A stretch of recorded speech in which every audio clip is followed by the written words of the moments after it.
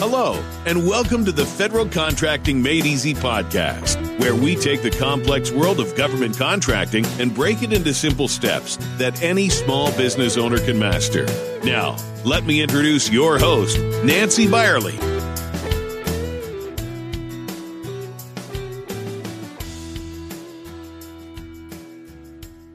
Hello, and welcome to Federal Contracting Made Easy, Episode 5. If you enjoyed this episode, please subscribe and rate it. So far, we have discussed the pros and cons of being a federal contractor, how to use USA spending to find agencies to market to, and lastly, we discuss capability statements and why you need them. Today's topic is federal procurement forecasts. If you have followed along and done your action items, you will have selected 3 federal agencies to market to. You will have researched them, and you will find out what their missions are and how you can help them achieve their missions. The next step is to find out what these agencies are going to need each fiscal year. To do that, you need to go to your computer and open up a web browser. Then type in 2018 Federal Procurement Forecast and the name of the agency that you selected earlier. As an example, 2018 Federal Procurement Forecast GSA. This will provide you with a list of results. One of those list of results should have GSA's name there. You will select that one. You may have to do 1 or 2 more selections depending on how adept the agencies are. And then once you finally get to where you can select the listing, you're going to want to fine-tune it. And to fine-tune it, you're going to want to put your NAICS code and the location code of where you want to find these opportunities. Then you'll get a list of results. These results are what you've been working hard for. It's going to give you a project name, an estimate of what fiscal quarter they plan on doing the requirement. It'll tell you agency representative's name, phone number, email address. Now, these listings can either be downloaded in Excel or they're going to be embedded on the agency's website. Some of them are PDFs, so you have to use Adobe Acrobat Reader to open them or something similar. Sometimes you can download them, which is great because then you can save them and come back to them. Now, some agencies keep their updated better than others. GSA tends to keep theirs updated on a regular basis. They're the best ones I've found so far. The others, hit or miss. Now, as far as DoD agency goes, especially Department of the Air Force, they are very difficult to find. Air Force and Navy are difficult.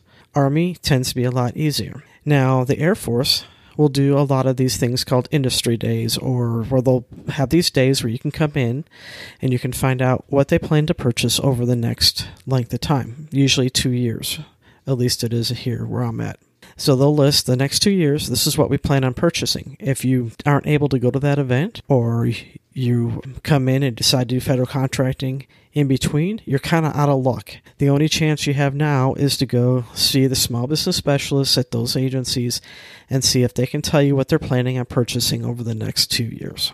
I found that to be hit or miss also. I want to warn you, these searches are not easy. I've spent hours and hours researching agencies and finding the website addresses. As with all things on the internet, they change these web addresses on a regular basis and makes it very difficult to keep up to. For your benefit, I have put together about the top 6 agencies, and they're in my show notes. So please go ahead and get them off of there.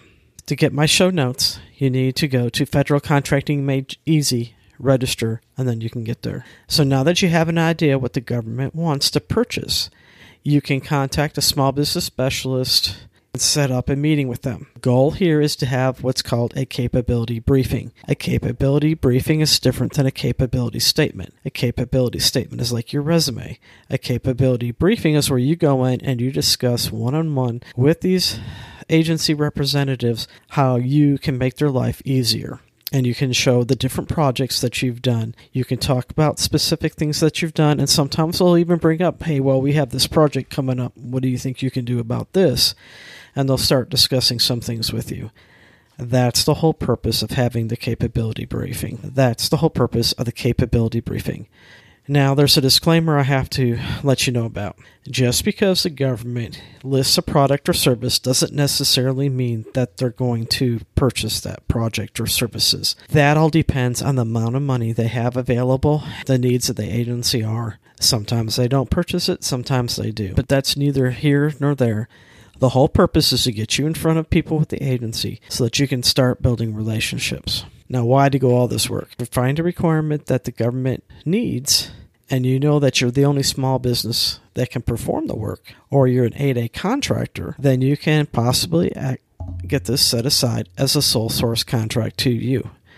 If you're not the only company that can perform the work, the other goal is if you are not 8A and can't get it set aside directly to you, I have the capability to perform this as a small business. I'm a HubZone company. I can get this set aside for only HubZone companies to bid on. That's the ultimate goal. Why do that? Well, do you want to bid against 1,000 small businesses or maybe 20 small businesses?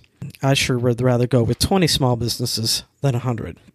Building relationships with small business specialists and other agency representatives is a great way for them to feel confident in your firm. Now, that doesn't change the fact that the government has to have competition. After all, they love competition. But you never know when a small project may appear and they can go directly to you. This brings up another topic, FedBizOps. Everyone knows that for projects over $25,000, the government has one website, FBO. To put a caveat here, there are some exceptions. Now, that FBO website lists all products and services above that $25,000 threshold. What you may not want to know is that government uses that website to also do market research. So if you see a sources sought and you look at it and it's something that you can do and it's right up your wheelhouse, then you want to go ahead and select the interested vendor, because this will tell the agency, hey, I'm interested, I can perform this project. And then based on the number of people that responded and the types of industries, that allows them to set that aside for somebody particular, like a 8A company, a HubZone company, a service-disabled vet, or a woman-owned. That is the whole goal of doing that. If you don't respond, and that's what a lot of the federal agencies' biggest problem is, they say, we set these out there, these sources sought, and they don't respond. Well, if you don't respond, then they have no choice. It has to go full and open because their market research indicates that you did not respond. As you can see, this episode has been jam-packed with information. Remember, the internet searches are going to take some time, so please be patient. Again, if you found today's episode to be useful, please subscribe and rate the podcast. And we'll talk to you again next week.